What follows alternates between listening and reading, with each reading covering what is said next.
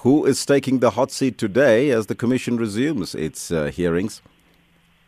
Thank you so kindly for the opportunity, Elvis. Yes, the hearings, as you've mentioned, are resuming today at 10 o'clock, and we are going to be hearing evidence relating to allegations of corruption at Passenger Rail Agents of South Africa, PRASA. Some of the witnesses who will testify will be Mr. Popo Mlife, a former board chairperson of PRASA, Ms. Martha Ngoye, head of the legal department of PRASA. Those are the people that will be listening to, and other witnesses that will be lined up for the week. Mm-hmm. Will the hearings be in person or virtual? The hearings will be in person, but at limited numbers in order for us to be able to comply with the strict COVID-19 protocols. Even the members of the media will not be allowed. Only the technical camera crew guys will be allowed, and members of the media are encouraged to follow the proceedings remotely. Mm-hmm. So what does the number suggest? How many people can you accommodate?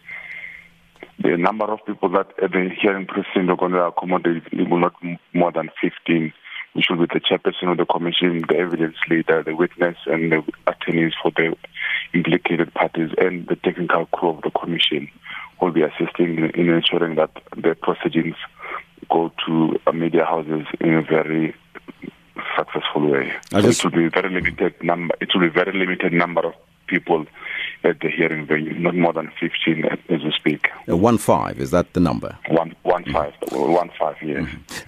Will witnesses be taken through the affidavits as usual at the hearings, or how will the proceedings proceed?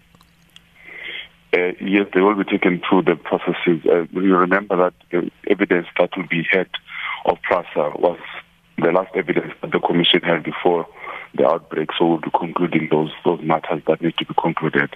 Mm-hmm. How much of the commission's work was delayed by this lockdown that we have currently? You will recall on the 4th of June, the Deputy Chief Justice did emphasize the fact that even though the commission was under lockdown, the commission staff from the chairperson himself, the legal team, and the investigation team was hard at work. Therefore, there was a lot of work done even during the lockdown period, even though we were not having public hearings as the commission. Mm-hmm. Is the commission still on course to conclude the hearings on time, or is an extension inevitable? The commission is working flat out, as the Deputy Chief Justice mentioned on the 4th of June media briefing, that we're looking forward to conclude, and we're trying our best to make sure that we conclude within the time frame that is given to the commission by the High Court. One of the star witnesses that everybody is waiting for to appear again is the former president, Jacob Zuma, to make another appearance before the commission. When can we expect him? Yes, the former president will be coming at the time when the commission will announce, because we are making sure that we will announce to the members of the public when the proceedings will come for the former president. Mm-hmm. Wonderful. Thank you so much for that update. That was the State Capture Commission spokesperson, Reverend Mbuyiselo Stemela.